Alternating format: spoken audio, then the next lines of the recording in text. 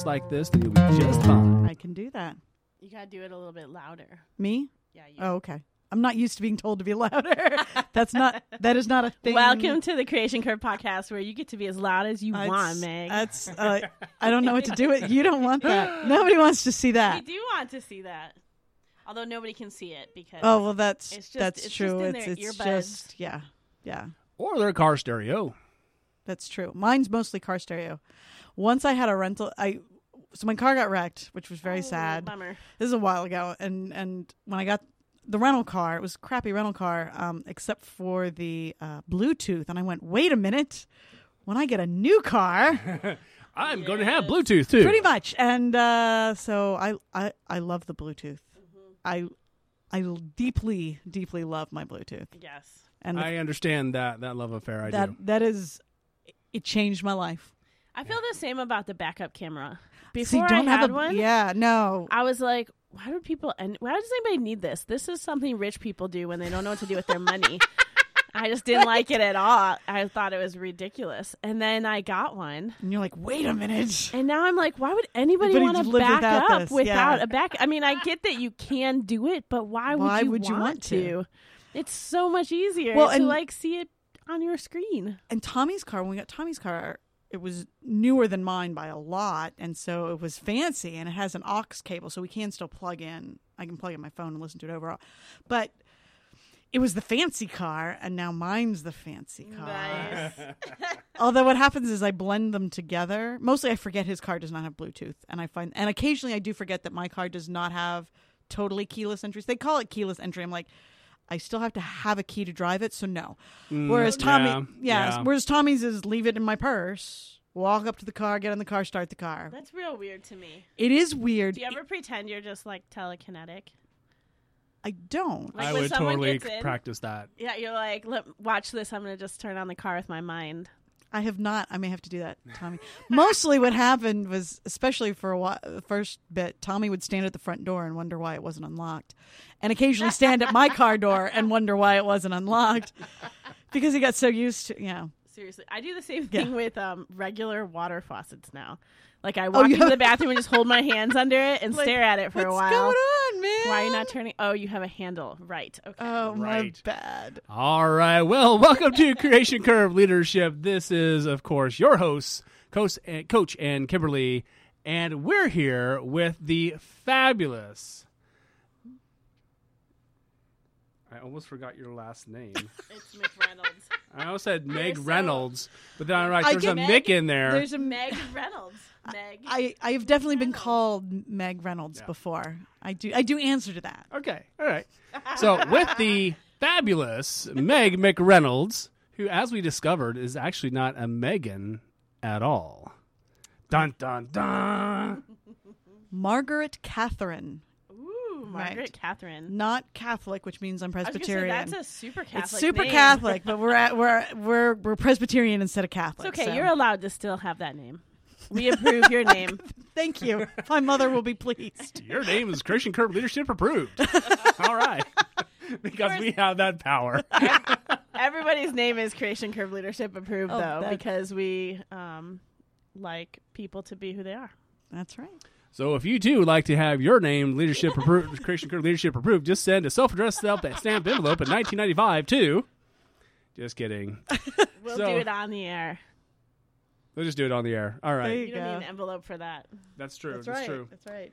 So today, Meg, as it turns out, is an expert in the realm of StrengthsFinders, is a certified StrengthsFinders coach, right? Yes, Gallup certification, all the bells and whistles, full week of official training. Yes. Yeah, that's no joke, too. No. It actually makes Meg one of my heroes because she has checked off a bucket list item that I would so enjoy being part of. And now that I've gotten to hear about it from her, I just want to go even more.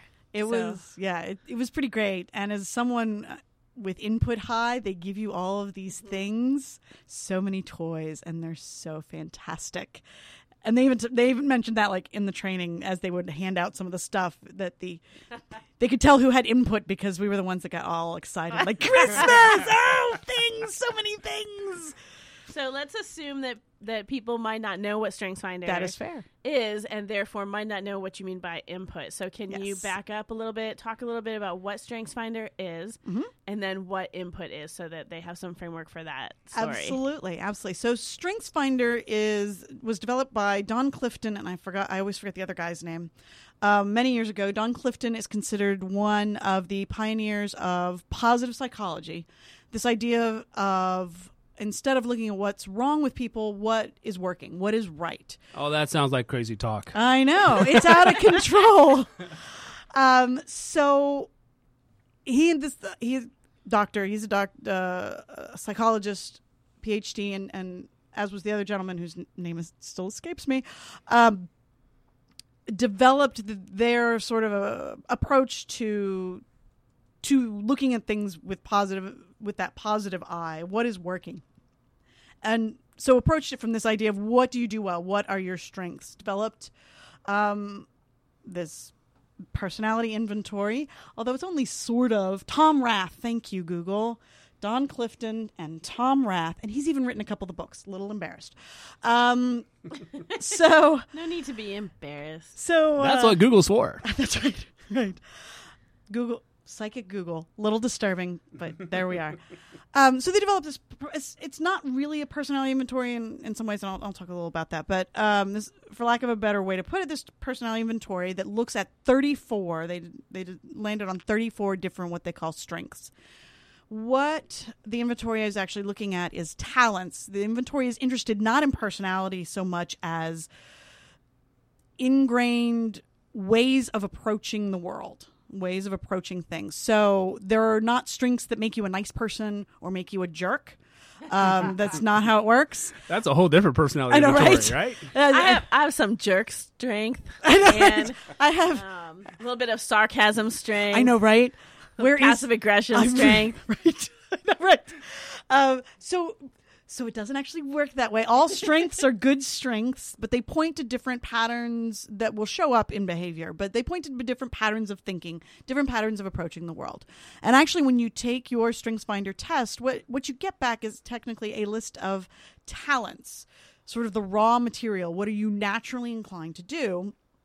And it is up to you to turn those into strengths, to apply time, to apply study, to practice, whatever, however you want to look at that, to gain the skills around it, to make it a strength. Otherwise, it's just a way you approach the world. Strengths, and the idea is so you take your inventory, you get your strengths, and so you begin to learn how you approach things in a little more specific and deliberate way. And the idea is then you use that to do things. So when you look at your job, your other tasks in life, what are the things how do you naturally approach issues, problems, people, what have you, and lean into that. So input is an example of one. Input really speaks to people who like to gain knowledge, but the idea, and I want to lean heavily on idea, is that it's practical, that there's a use for it later. And I joke about the idea that it's useful later because people with input frequently also collect a great deal of trivia. Like, I know a lot about dogs, which was useful at one point in my life and still arguably, but not the amount I know, right? Don't need to know the amount I know. Don't need the 17,000 dog books that I still have. But I have these books, and that's another thing. They collect things because they want to have it for later. So input is interested not just in learning things, but having resources, usually to share with others. So when we get this box full of cards and books and things for this and things for that, we like all the things because then we have things to play with that will be useful for later, and that will make other people maybe better able to understand or what have you. And in fact, I had a coworker come by and he's like, "Do you still have the instructions for yada yada?" I'm like, "Of course I still have that." Does it matter that it's not at all my job anymore? It does not. It does not matter that I don't do that now at all. I still have and that. your coworkers speak StrengthsFinder, so you can say, "Of course, I have input." Exactly. I also have input in my top 5. It's actually my number 1. So when I first... Oh, wow. Yeah. It tells you something nerdy about me. When I first found out, I was kind of pissed about it. I was like, man, this isn't cool at all. And I didn't really know if I thought it was true. And then for the next week, it was like every single thing in my life confirmed it. Like, oh yeah, But one of the ways it plays out for me is that I'm very happy to sit in a meeting that I do not have to be at, just to see how people are interacting and what's the information. And I might not need that information, but I like to have a full picture. Yes. And I have a connectedness in my top layers of strengths. And so I like to see, like, even though that's not in my domain, it's probably connected somewhere, and I'd sure like to know what's going on in that department. And so people have to kick my butt out of meetings. That's fun. And I have to really be disciplined to not spend a lot of time gaining knowledge around stuff I don't really thoroughly need. Right. At which point I'm not really doing the task that needs to be accomplished. And so it's kind of like the downside of my input is I want all the info, and it sometimes stops me from taking the actions. You know? Right. And well, and so very funny. So I've been doing this for 6+ years. I've been a certified coach for over a year, but really been gaining knowledge because it's something that my company has really invested in. And it's something that really appealed to me and I found very useful and input, right? You're like, oh, now I understand all my people more. I know, it's so much better. And but what's funny, so I've been doing this for a while, and so I have a pretty good handle on most of them, whether they're in my top or not. But yet the way you phrased that was really, it's like, that is why I do that. That you are correct. That makes so much sense. And so this idea with strengths is to lean into that, to accept that this is what I do. And how do I use that for the greater good? Another example is focus is my last strength. And you use all your strengths. They are some are easier than others, right? Your top are the easy ones. Your bottom are not. Are I don't think I knew that about you, but it's funny to hear you say that. Like giant, whatever the opposite of surprise is. Oh yeah, 34. That's fantastic. So focus is my 34, and so what that means is that, for example, my boss at one point, my last boss, asked us to do goal setting in the next hour. Like, we just needed to get it done and get it in, and I'm like, wow, because I don't think that way, because that's 34 for me. So it's incredibly difficult for me to access, and it's incredibly time consuming and tiring for me to use. So I, in this case, did one of the things that you can do, which is I turned to one of my coworkers who has it pretty high and was like, help me with this, because this is so traumatizing to try and do in an hour. I can't do it over days. Why on earth can I do it in an hour? Because it's so foreign to how I think.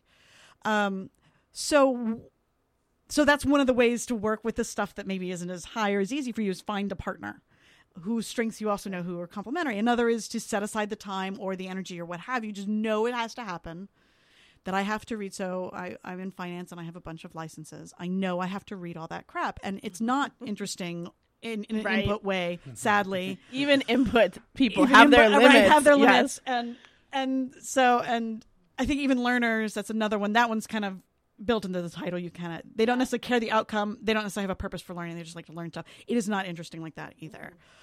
So I'm not, but I know that I have to do this. So I know that then I set aside the time, and I now understand yelling at myself to say, I need you to focus more, is not helpful. I am producing all of the focus I can, which means I'm going to look at other things to make up for that. I'm going to look to my top. Like, I have a Ranger high, and one of the ways I help focus throughout my day is use my arranger to make meetings or fit things in, whether the thing itself needs a meeting is not. It has a time slot, which means I also get a reminder, and this is my time slot and this is my reminder, and so this keeps me on pace for the day. Yeah, I lean into Outlook in a major, major way, and occasionally including to tell me to go home. Right? If it is not on Time Outlook, to go home, Meg. Time to go home. It occasionally is like that. But if it's not on Outlook, I'm not going, because the focus is at the bottom. But the arranger's at the top. And so I'm happy to rely on this tool that makes sense to me. So that's kind of... Mm-hmm. I think you painted a really good picture for our folks who... Not a very focused one. But, I think the story that you told there was effective. So here of late, something I have noticed is that talent inventories, personality inventories, these kinds of tools have been getting a lot of flack.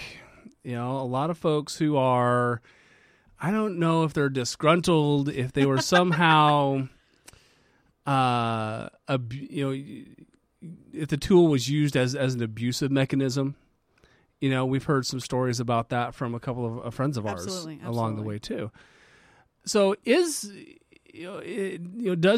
do things like strengths finders have a dark side, and are there ways that we can step around that, or ways to mitigate those kind of dark side methods? Sure.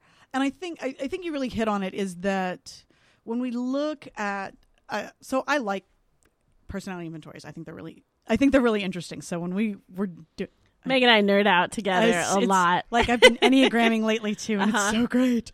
My sister's into it now. It's awesome. So I love stuff like this because, again, that input really is, I want a variety of tools to understand, so I can use the tool that's appropriate. And to me, they are all tools, but I also know that is not always how people approach. So when you look at something like Insights, that's one that's the 4 colors. That's one that's very popular. Myers-Briggs or Keirsey, Keirsey is essentially the same thing. That one gets a little more complicated, but it still kind of has a pretty easy entry, superficial entry into it to understanding, and people have heard of it, so that one's another one to use. They have different pluses and minuses, but I think, strengths included, it is easy to use it as a bludgeon. Or as people who have this are always blah, or this always functions this way. And that's a real problem because humanity is rich and varied and complex, and it doesn't work that way. You mean we're not all meat machines? It's crazy, but here we are. And as much as I love me an inventory, Really trying to make that word meat machine happen. It was either that or meat cogs. Oh God, it's not good. meat cog. Well, it sounds terrible because it's a terrible attitude that we have a lot in corporate America. No, it's very true, and that you're not interested in individuals as individuals, but does it fit? And strengths can be used this way as well. That it should not be used, and the people, Gallup. My company specifically works with Gallup. We have a consultant that helps us do stuff, and which is pretty great. But even in the books, however you approach it, they're very clear that this is not to determine, again, it doesn't determine what kind of person you are. It doesn't determine what you should or should not do in your job. Or how good you are. Or how good you are at any given thing. Exactly. And they really emphasize that this is same outcome, different paths. So the fact that, for example, that I have input high doesn't mean I have to be a librarian, right? Right, yeah. Although it's a pretty good... I wouldn't be surprised if I saw librarians with input, but I also wouldn't. You don't have to have it to be a librarian. Both are true. Right. Just because I have it doesn't mean I'm a librarian. Just because someone's a librarian doesn't mean they have input high.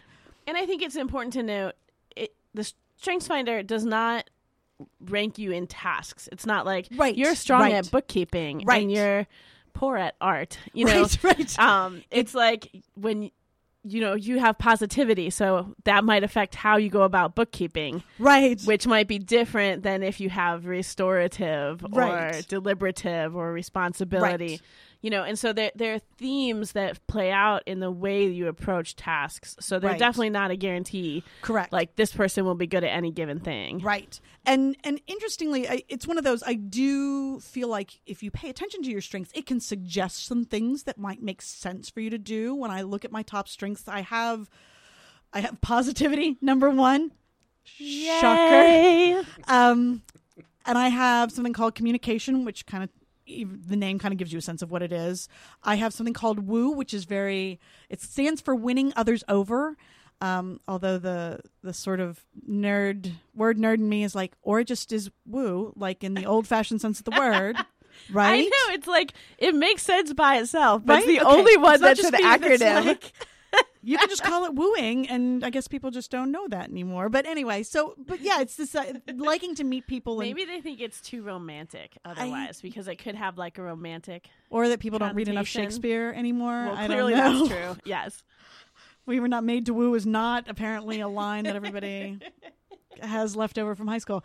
But we do because we're input. Exactly. No, okay, seriously. go ahead. Sorry. But and these things, this positivity woo, I have adaptability very high. and some other things, they really do suggest that one of the things I might consider is, in fact, getting in front of people and giving presentations. And as it turns out, that is something I really like to do. No. And I know, it's a shocker. What? And I'm good at it. But that doesn't mean I can't do so. For example, I have never had a full-time job that was a training job. I have done it as part of my job, but it's never been my full-time job. It is something I'm conscious. Like, I'm now in a job where I talk to fewer people, and I'm still interested to see how that plays out. But I still talk to a lot of people, and I still can, on the side, the way my company is structured, do some of these other sort of one-off presentational things. Sure. And one of the glories of strengths, I've really gone astray from the question, but one of the glories of strengths is that I can use that vocabulary, I can use this to point it out to my manager, or my manager can look and say, I'm not surprised by this. Right. And be supportive of those kinds of things. Like, I can say, not just, I like doing this, but here are things that tell you I like doing this. Sure.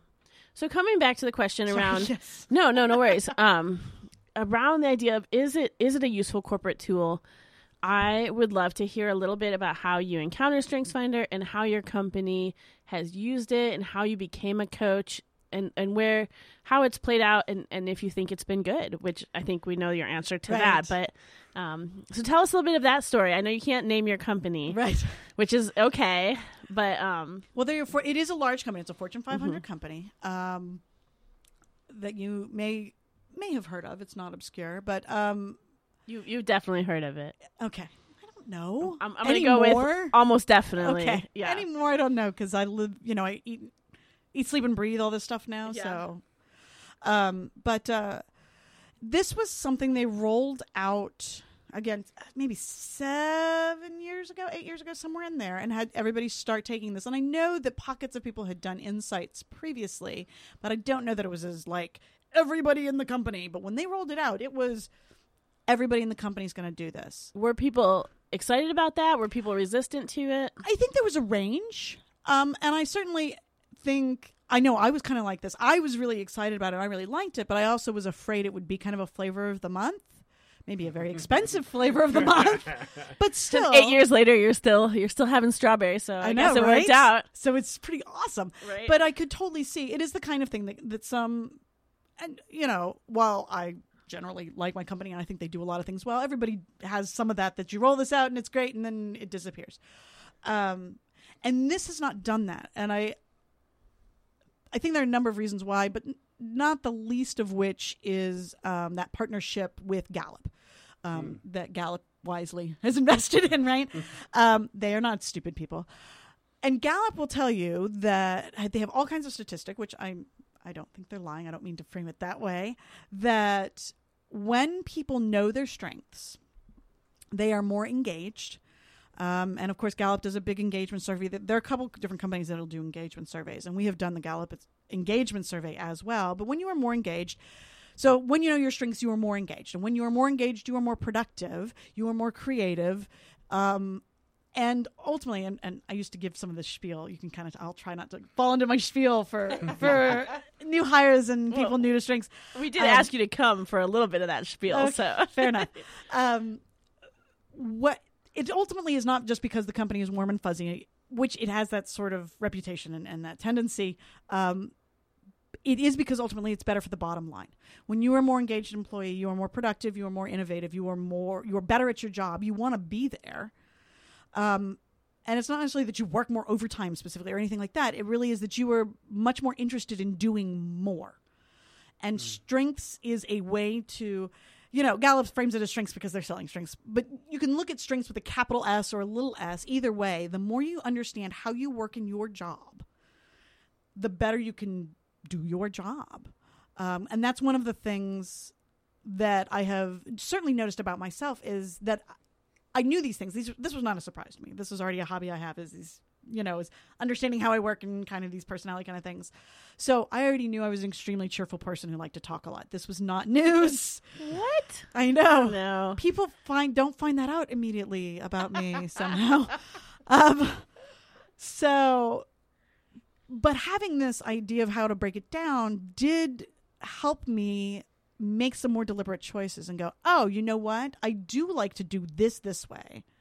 And I have this framework that helps me think about that more deliberately than I like to engage my arranger instead of just, I don't know what to do about this problem. Maybe I'll use a calendar. I don't know. I have arranger. One of the things that arranger likes to do is calendar. Not all arrangers, but certainly for me. I like to rearrange data on a spreadsheet. Oh, okay, well, I can use that to do these other things, and it makes sense for me to approach it that way. So I can make some deliberate choices. So that's personally been helpful. It helps me communicate. One of the big things that is really useful is it is a common vocabulary. Mm-hmm. So now everybody's talking about the same stuff. And it's a pretty rich vocabulary. There are great things about Insights. Insights is only 4 pieces, right? Excuse me. There's some useful things about Myers-Briggs. Myers-Briggs can get sort of, to really, really dig into Myers-Briggs, starts getting weirdly complicated. It really does. It's so fun for nerds like me.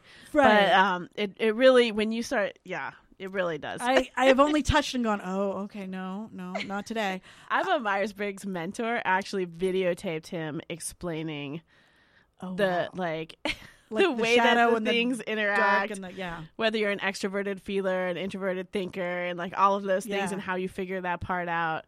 I needed not only to experience it from him a couple times, but then I was like, you know what? I'm just going to video it so that I can go back and reference it, because it's right. I coach people around Myers-Briggs and I still have to go back and look at it wait, how does this work? Right. No, and I will say 34 is a lot, and I don't ever expect anybody to know all 34. But they are fairly straightforward. You don't have to do weird equations to access what does that really mean. Right. And I'm not doing calculus to figure them out. No. And most of the time the title tells you a pretty decent amount. Mm-hmm. I mean, some of them are weird or misleading or more complicated than the name might suggest, but for the most part, I mean, positivity. Yeah, it means I'm cheerful and have a lot of energy. I mean, okay, there's more to it than that, but that's sufficient if you don't read the whole You description. can figure most of them out pretty easily. Right. And 34 gives you a pretty rich vocabulary. So it gives everybody a common vocabulary so they can point to that. And one of the things that becomes a bonus with that is that when you were talking to someone else, one of the things, let me back up. Focus 34. But one of the things that we will try and do, that different teams will do, is have what we call strength sessions, where a third party and someone like me, I have a little extra training beyond just liking it. I have, and not even the coach training. We have kind of different levels. And so if you are interested in going into project groups or teams or whatever, they can request a strength session, and one of us will come. And this isn't our full-time job. This is just sort of a supplemental job. So it's totally voluntary. We'll go and kind of lead a discussion, facilitate a discussion. We'll create fancy charts. Actually, they are fancy, but they're not fancy. They're kind of simple ultimately, but they're take all 34 and kind of lay them out in different, they have what they call domains, which can be very helpful. And so you begin to see a whole team instead of just yourself. You can see the whole team and who has what and where does that lie and what does that mean. And so what we call the synergy, and where will the tension maybe come? Right. Because there are some themes that tend to rub each other wrongly. Exactly. Yeah. They don't necessarily play well together or don't Right. understand each other. But having a language around that really helps them play well together. Yes. Because it's not just a person that's being frustrating and kind of a jerk. Exactly. It's a person who sees something from a very different perspective. So one thing that I've experienced a lot, I've worked in 2 different teams where positivity was in the top 3 for my boss. And then when they had people on their teams with high restorative people have a sense of what is missing and what is broken. Oh, and they're always calling out the broken thing. Yeah. And not from a pessimistic, everything sucks kind of way. That's just from here's a thing that's broken, let's fix it. Right. But they're constantly focused on the broken thing. They miss the things that are going well because their focus is, how do we make this better? How do we fix the parts that aren't working? And so for people who operate from a place of positivity, it's depressing. They just seem so negative. Right. And for in the reverse, from people who see all of the things that are broken, when someone's constantly telling them everything that's great, it feels like they're just blowing smoke. Right. So if you can get some of that language in front of them, they can start to understand we actually can really benefit from each Right. other's perspective if we stop being mad about it and start leaning into, you know, like there's more intelligence between the two of us here. Right. And that's exactly where I was going with that. Yeah, it helps. And it takes away, as you said at the beginning, too, that it takes away that you are being a jerk and is more like, no, you were seeing this differently. And I could see how that would irritate me. I had my husband take StrengthsFinder, too, not because I don't know him. I know him really well. So there was not a lot of surprises. But now you have a shared language. Now we have a shared language. Right. He paid more attention than I thought, which that was amusing to me. But the other thing was really seeing it in that different kind of format. I'm like, oh, that's why these discussions go this way, because I'm getting exhausted and he's just beginning, and he could do that all day. And I get to a point, like we will have sort of philosophical. So what are the strengths that you're seeing play out in that kind of scenario? So he has something called intellection high, and that doesn't mean smart. It means likes to take in information and sit with it and turn it over and spend time with it. These are the people who, if you want them to share in a meeting, this by the way is one of the single most useful things. If you have someone you want to share in a meeting, if they have intellection high, chances are extremely good. You need to ask them a couple days beforehand to talk about X, because they need to think about it. They're not going to just pop up and volunteer. Whereas I got activator high as one that causes me to just blurt out whatever's on my mind, right? I don't prep in advance. That's prep. Adaptability does not help that either. Close enough, it'll be fine. But he has the positivity adaptability. I'm not sure is a great combo for that reason. But he has intellection high. He has ideation, which is a very what if, with not necessarily a practical, it doesn't care if it's practical. That's it. It may be, may not be, whatever. That's not the point. There's a joy in it, even if it doesn't land. Right. And he has learner. He has something else too where he really, I don't think it's futuristic, but it may be. I didn't bring the one with him on it, which is kind of a surprise. He has all of these that really like to just have these very intellectual discussions. And I enjoy that up to a point. And then I stop. And I think maybe it is futuristic. He has context really high is another one. Oh, interesting. So he likes to read history. He's got this huge depth of knowledge. And in fact, I tease him all the time when he doesn't know like some historical whatever. I'm like, why are you here? Why did I marry you? You don't know this stuff. This is your whole job. I mean, he's a kid who read the encyclopedia for funsies, right? Right. I resemble that remark. Also, right? Ben. So when Jack was like, I don't know, 1 or 2, Ben got really excited because he went home and he found his child dictionary. And he could not wait to start reading the dictionary with Jack. And I was like, what?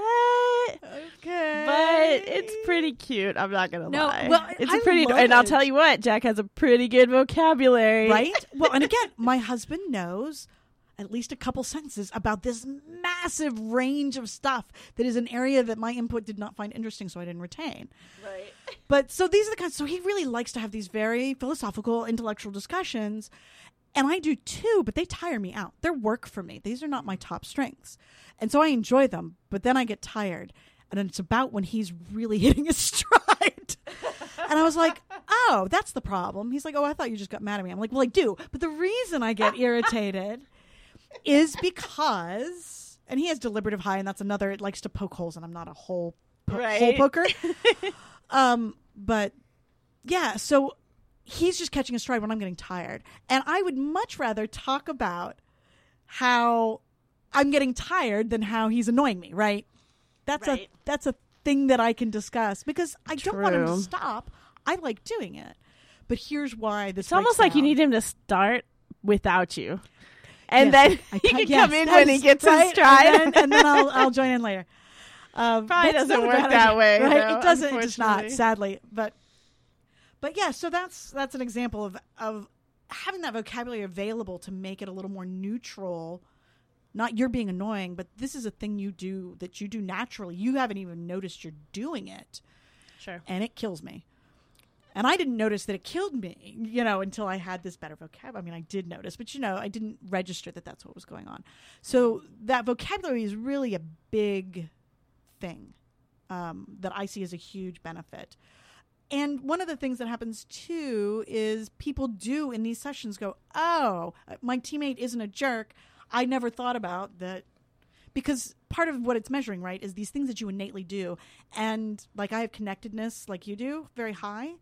I didn't know that people don't think that way. Right? Like You mean people are different and complex? well, Whoa! but sort of like people don't fundamentally understand about the interconnectedness of all things. What? Hey, not everybody's watched Dirk Gently's Holistic Detective Agency, right? Right? It's unfortunate, but they all it's should. a tragedy because they really Just should. have like They a little really, moment really should. for a commercial, an unpaid, unsponsored Yeah, commercial BBC for. America, you're welcome. Oh my gosh, though this show, The show is so good. and it's like It's it's very- weird, but it's so funny. Deeply weird and very, Oh man, very funny. it's like It's a thing. fascinating. We quote it all the time. Oh, it's no. Tommy and I both enjoy it. It's really, and I read the books, and Oh, there's a book. they're Douglas I didn't Adams, even the guy who know. wrote Hitchhikers. Well, I guess I did know there was a Yeah. book. So I told you did there was a know it book. was from the guy. I didn't know Yeah. that it was a book, but I suppose I well, could have put that together. well, you don't need to read the books. Also, Dirk in the books because I picked him back up because I haven't read him in 20 plus years, right? The Dirk in the books is a little different, and I like this Dirk Oh yeah. better. But there's still some things that like Dirk in this, especially first season, mentioned like in passing. I'm like, yep, I remember that from the book. So we So- might edit this whole part out, but what do you okay. think of Elijah Wood, having read the books? He's not in. That is a character that's not in the book at all. That character is not in the book? Nope. Well, That whole kind of what a concept- disappointing There are answer. lots of pieces of. Well, Douglas Adams is sort of interestingly random. I mean, that's one of the glories of Douglas Adams is. Shocking that you like him so much. I know, right? Okay, all right. Right, So you let's. can't All follow a train right, of thought. we're gonna So, backwards. with all of these, we've been on the very positive side of things. So, Right. which I knew that we would be coming in, you know. But so one thing that interests me is that there's a lot of companies that can sing the praises of these kinds of tools, Right. you know, and even in our company in Creation Curve Leadership, we say, you know, you can kind of pick your poison because if you have that shared vocabulary, it's a beautiful thing, Right. And a lot of shops love StrengthsFinders because it is so positive. We love it too, so we're in that camp.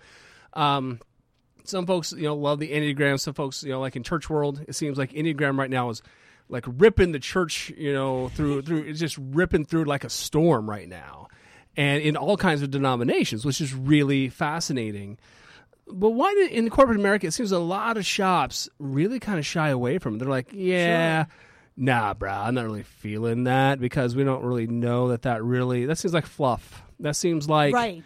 you know, the woo-woo stuff, and we're not really a woo-woo shop. We just want the whole cold, hard facts and numbers and Right. blah, blah, blah. And, you know, so why is that? Why did companies start to kind of pull away from that? Well, I think you hit one of the big ones. One of the ones I think is cost. Like, this is not a cheap endeavor. If That's true. right, if you want to take, I'm sure we're getting a break, but if you want to take this commercially, you can pay somewhere between $15 and $20 to get your top 5 to really input number 8 or whatever. What is it? 8. Input number 8. To get all 34, because why would you only get 5 when there are 34? It's $90, right? Retail. You know, it used to when I first took StrengthsFinder, it was like $500, and you could only get your 34 if you booked a session.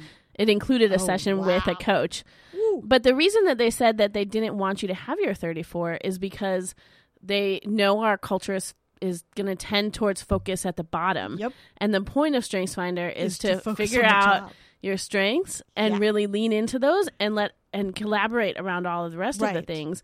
And so they do make it like a higher wall to get to the rest of your strengths. Oh, yeah.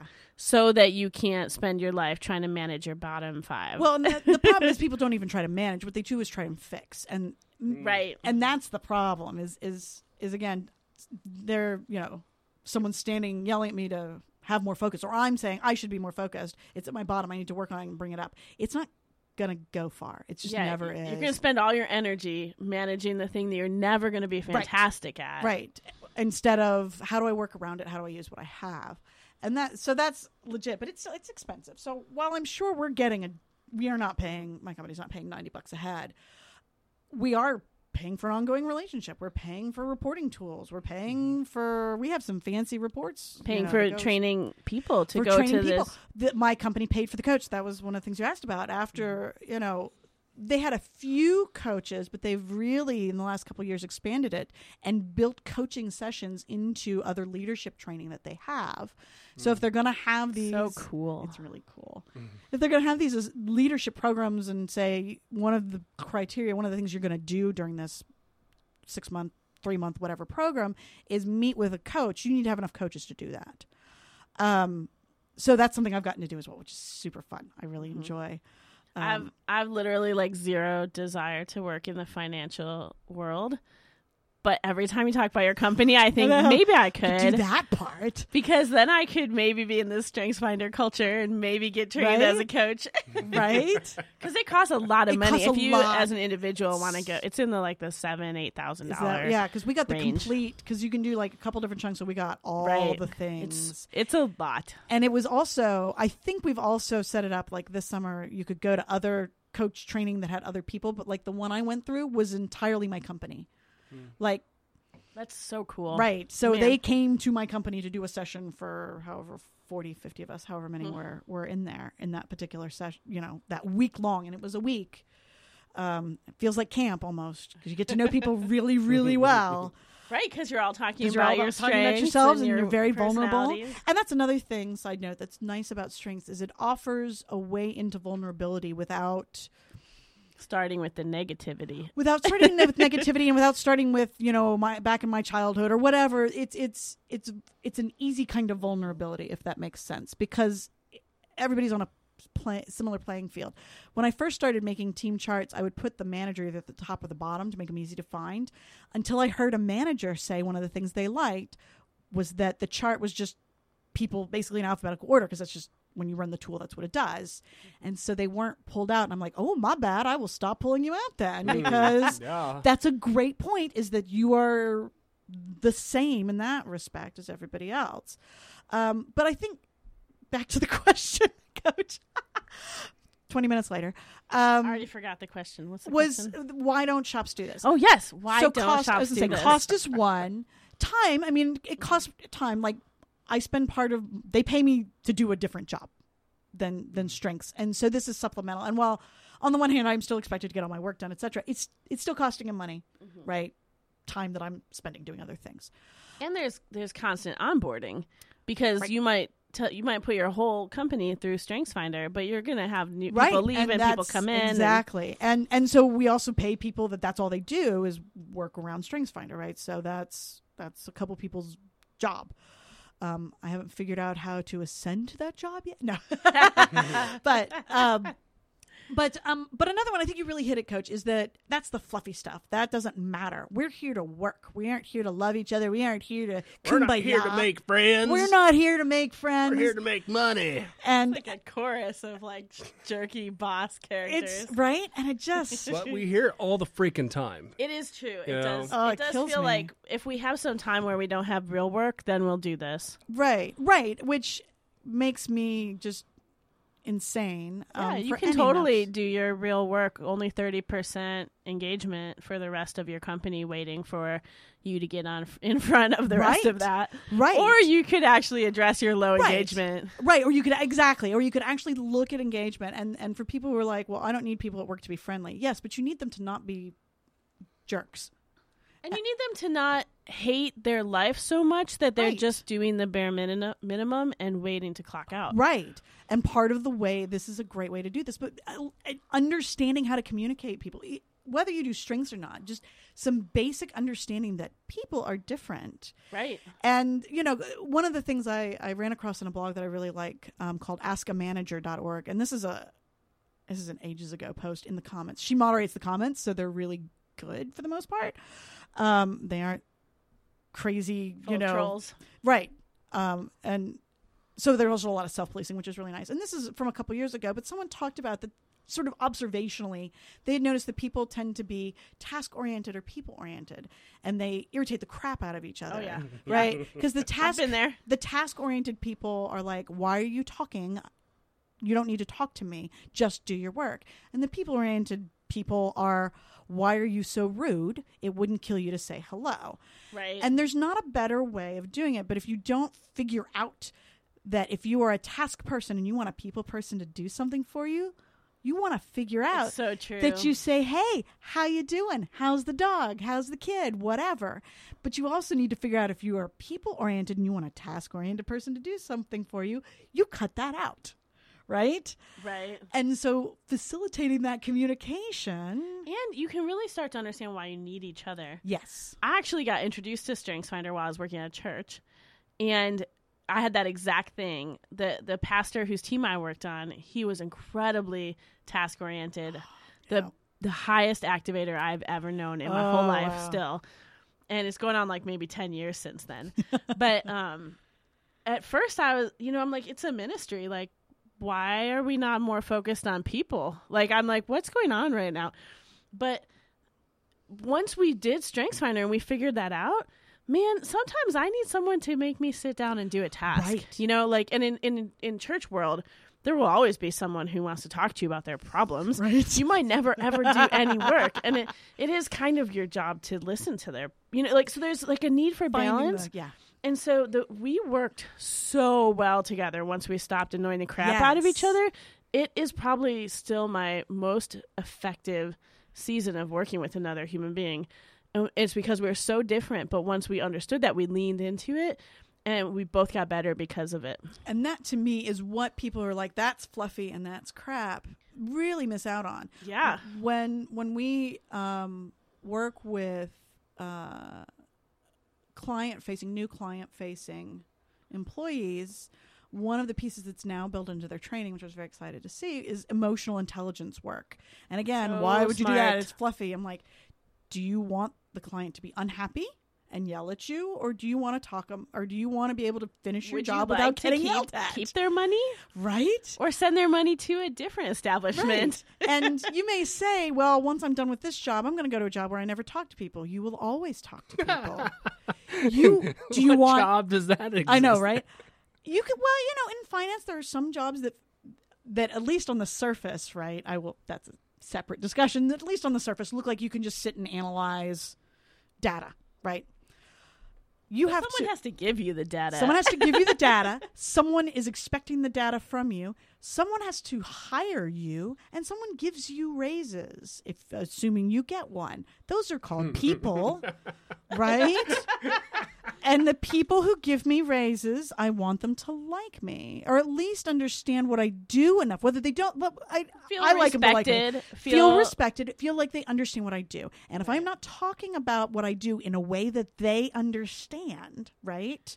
Or if you're talking about it in a way that they understand, but you're making them feel very small because you don't give a crap how they feel. Right. They're not gonna. We would love to say, "Oh, we're all objective." We're not. Nobody. Zero people. The engineers that I know, and I have a soft spot for engineers, the ones that are good understand that they are still actually human beings and not just pure logic bots. There is no such thing as a human who is a pure logic bot. That is not how we work. Right. Even My when we try mentor, not to. Yeah, my mentor, Helen Evans, she always said that we don't see the world as it is. We see the world as we are. Yes. And that's exactly. When she told me that, I was sitting in her office back at Bradley University a long time ago in a galaxy far, far away. My head must have looked like it was about ready to explode because, like, dude, wow, And all of a sudden, so many things like came into focus for me because we see the world. We're still trying to figure out why. Well, I would never do that, right? So let's start to bring this home in for a landing here. I pulled up here on the screen some of the latest polls because Gallup actually runs employee engagement polls on a daily basis. So this one is the August 15th poll, and so the percentage of engaged employees, everyone's always shocked by these numbers, is only in the United States 33%. Yeah. And really, when they're talking about this stuff, they have kind of three buckets. They have the engaged, the not engaged, and the actively disengaged. And the engaged are the ones that are really actively interested in their job. They want to go to work every day. They think they do interesting work. They may still enjoy their time off. I don't mean that they are workaholics. That's not inherent in right. that. But they're interested in the work they are doing. They have ideas for how to do it better. They're interested in that. And you're right that people are surprised, except that if you really think about it, most people fall in that middle category, which is that not engaged, which is they go to work and they do the work and they do maybe even good work, but they don't care about the work. Yeah, Or they don't care that much. They're not losing sleep if like the Right. revenue goes down, you know. Right. Or, they're not going to, they aren't even necessarily slackers. They can do a good job and still not care very much. And then you have the actively disengaged, which are the problem.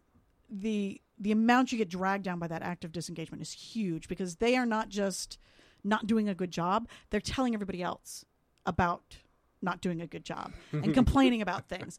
And even if they live in a space where everybody thinks they're wrong or that they are not like my company is pretty engaged, right? So if we have an actively disengaged person, that's going to be noticed and it's going to be unusual in the culture. And so they're not necessarily going to bring people with them, win them over to their way of thinking, but they will bring everybody down, including the actively engaged. Well, and often those people are in some specific way acting against their company by not doing what they know they're supposed to be doing, by sabotaging a coworker because they are frustrated with that person. So that's a lot of active disengagement. Yep. So like if you're having a feud with so-and-so in accounting and you decided, I'm not going to ever turn in my report on time because that makes life hard for this person who I have this problem with. Yeah.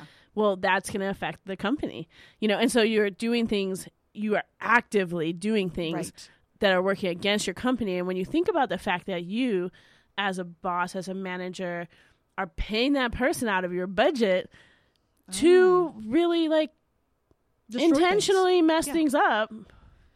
Yeah. I mean, it matters. It matters, yeah, it matters exactly. a lot. It really does. So, how much does Strength Finders actually cost then?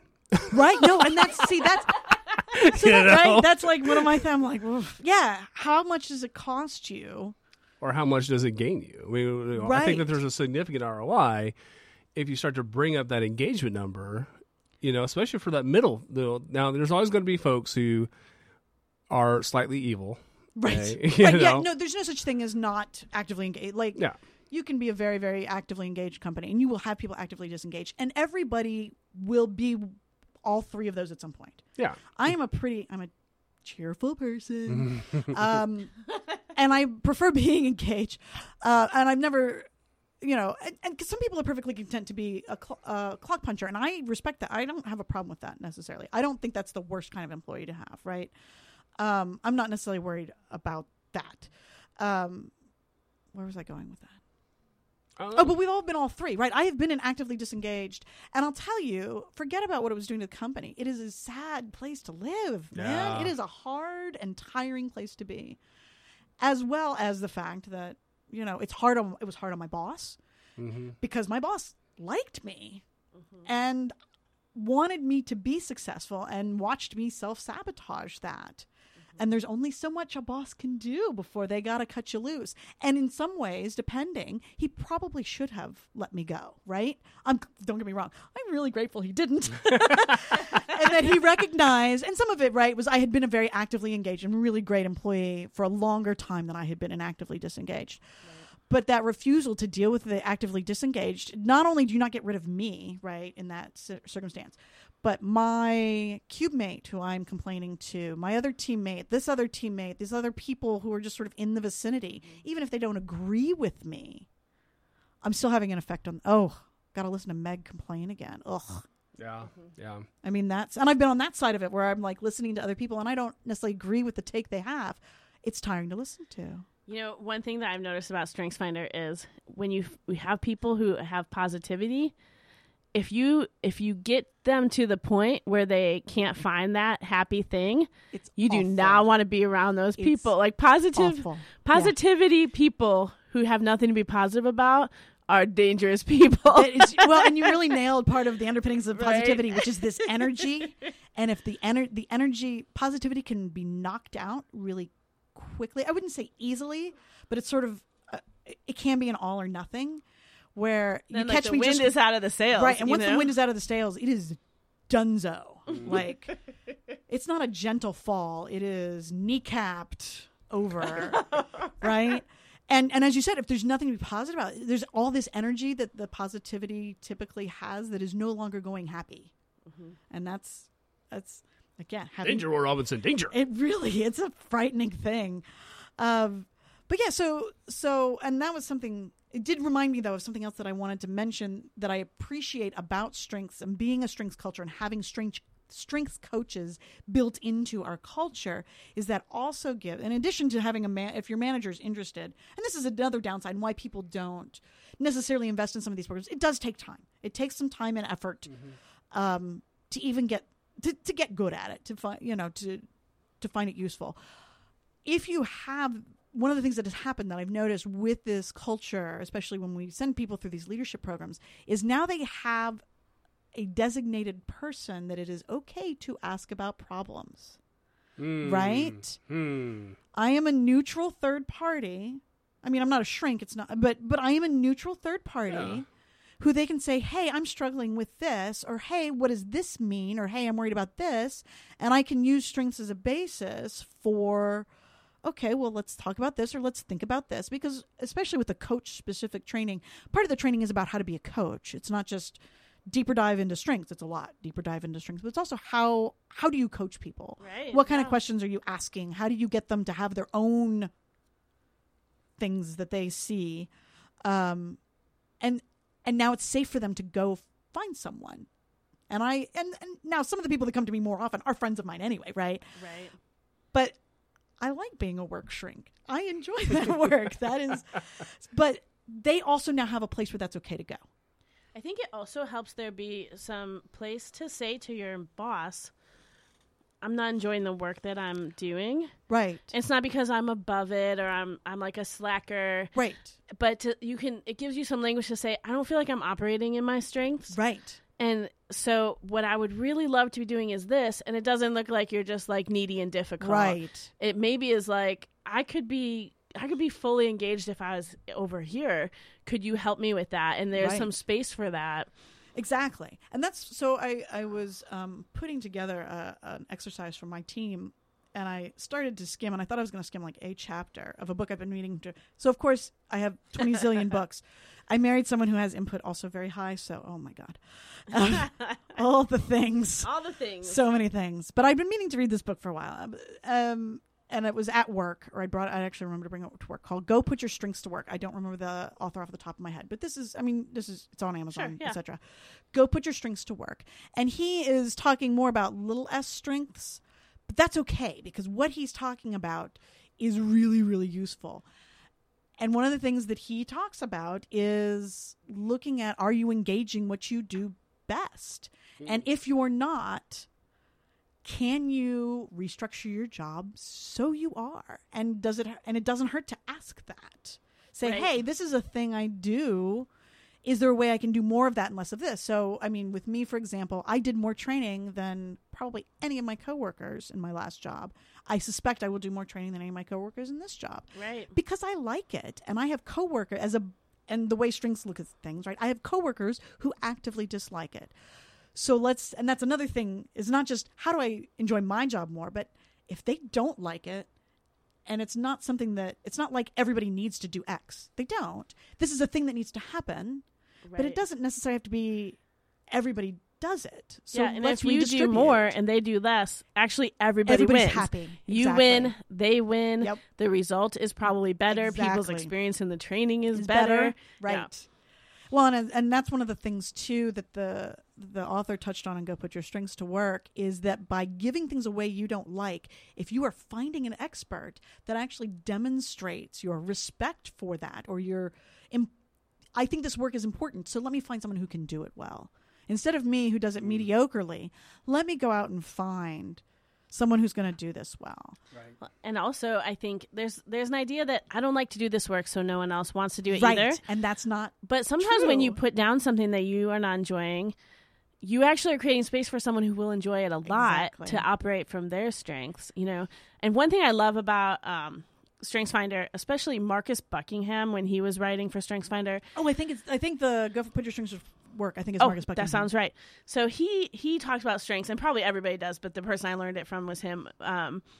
that a strength is something that makes you feel strong, and a Yes. weakness is something that makes you Yes. feel weak. So you can conceivably be very good at something that makes you feel Right. weak. And not enjoy it. Or you could really enjoy something that, Right. like, And those are called hobbies. That last one, Yeah. and that's fine. And that's something I talk about too. it makes you It's feel like- weak, but you still enjoy doing it, And so Right. so let's bring it into a landing. Yes. Our last question for you is, what about for people who are in a culture where StrengthsFinder is not being utilized? What would you say to them in like a little coaching moment to them? How can people use this to better their work environment, even if it's not part of the culture? And maybe they're not the CEO that gets to make that decision or the manager. How do you see people? What do you recommend for people? Well, I'm a big believer, the more self-knowledge, the more you understand how you work and what you like to do, the more you can make sure you're doing that. And the more you can avoid not doing that.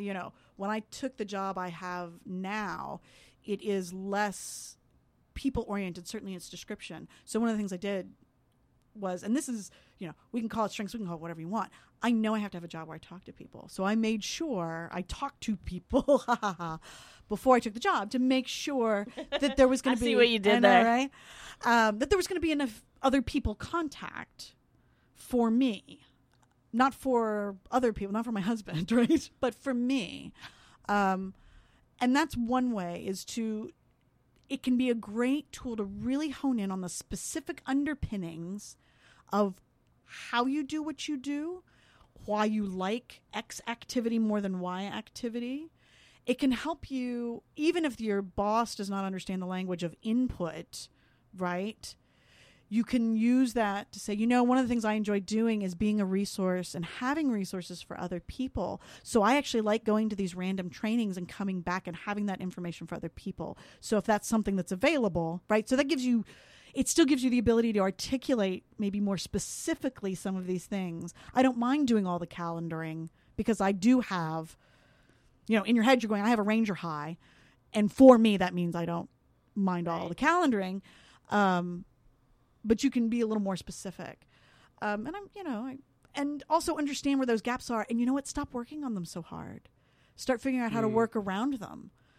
You could let it go Yeah. that you don't have, Yeah. It's like, so I have ADHD. like Woo to the as your surpri- top right. one, I have You Stop ADHD. trying to be that Yeah, person. exactly. I have ADHD to the surprise of 0 people. So finding out focus is 34, again, not a surprise. Shocking. But it's a very similar thing. The once I really was digging into ADHD and what are the implications, I stopped trying to be a more focused person because you know what? That's not available to me. And that's sad, but whatever. I can't do sad, much but about then it. I think of something else. Right, exactly. But puppies, yeah.